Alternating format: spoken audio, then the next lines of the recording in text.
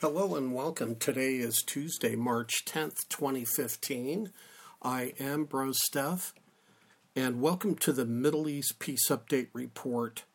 Today's Watchman Report: War makes strange bedfellows. And today we're basing our comments on Ezekiel 38, but I want to stress something. Ezekiel 38 has been talked about so much that when you mention it, a lot of people just tune out and stop listening.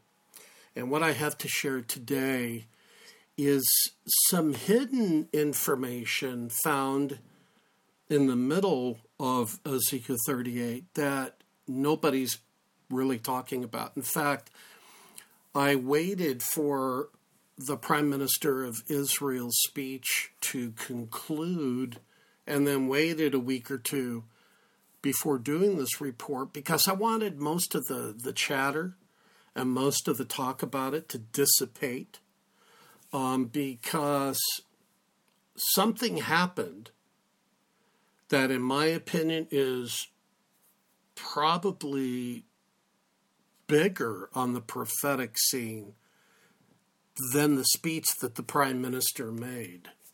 And so let's turn to Ezekiel 38. We're going to read verses 10 through 13. And then I'll make some comments based on verses 13. Let's start with verse 10. Thus says the Lord, on that day, it shall come to pass that thoughts will arise in your mind, and you will make an evil plan. You'll say, I will go up against a land of unwalled villages. I will go to a peaceful people who dwell safely, all of them dwelling without walls and having neither bars nor gates. To take plunder and to take booty, to stretch out your hand against the waste places that are again inhabited, and against a people gathered from the nations, who have acquired livestock and goods, who dwell in the midst of the land. Sheba, Dedan, the merchants of Tarshish, and all the young lions will say to you, have you come to take plunder? Have you gathered your army to take booty, to carry away silver and gold, to take away livestock and goods, to take great plunder? And what I want us to focus on is verse 13, Sheba and Dedan. And I want to start off by reading you a headline that comes out of Haaretz. Netanyahu's Congress speech draws praise in Saudi Arabia, derision in the West. Another headline is the foreign minister for Iran went way out of his way to try to shine a different light on Bibi's speech. I'm not going to go into that, but I will link this headline into this audio so that you can read it in your own time. But the big headline is Netanyahu's Congress speech draws praise in Saudi Arabia. The reason that headline, and I'll link this article too into the audio, the reason this headline's so big is really for the first time, and I can't remember when, the Saudis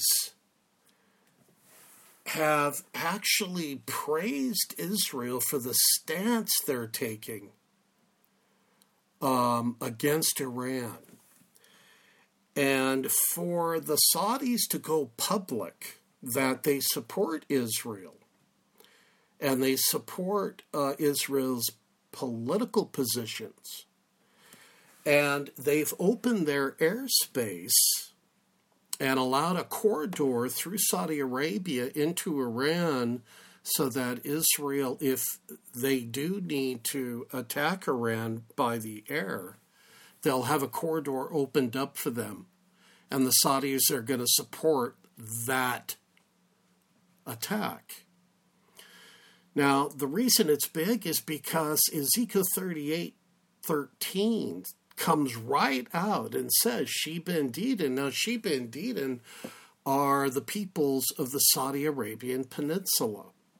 And you can look this up on Google. I don't have time to go into it all right here, but you can Google out Sheba and Dedan and kind of just do a history review on Sheba and Dedan and who they are today. And there's no question that Sheba and Dedan are the peoples of Saudi Arabia.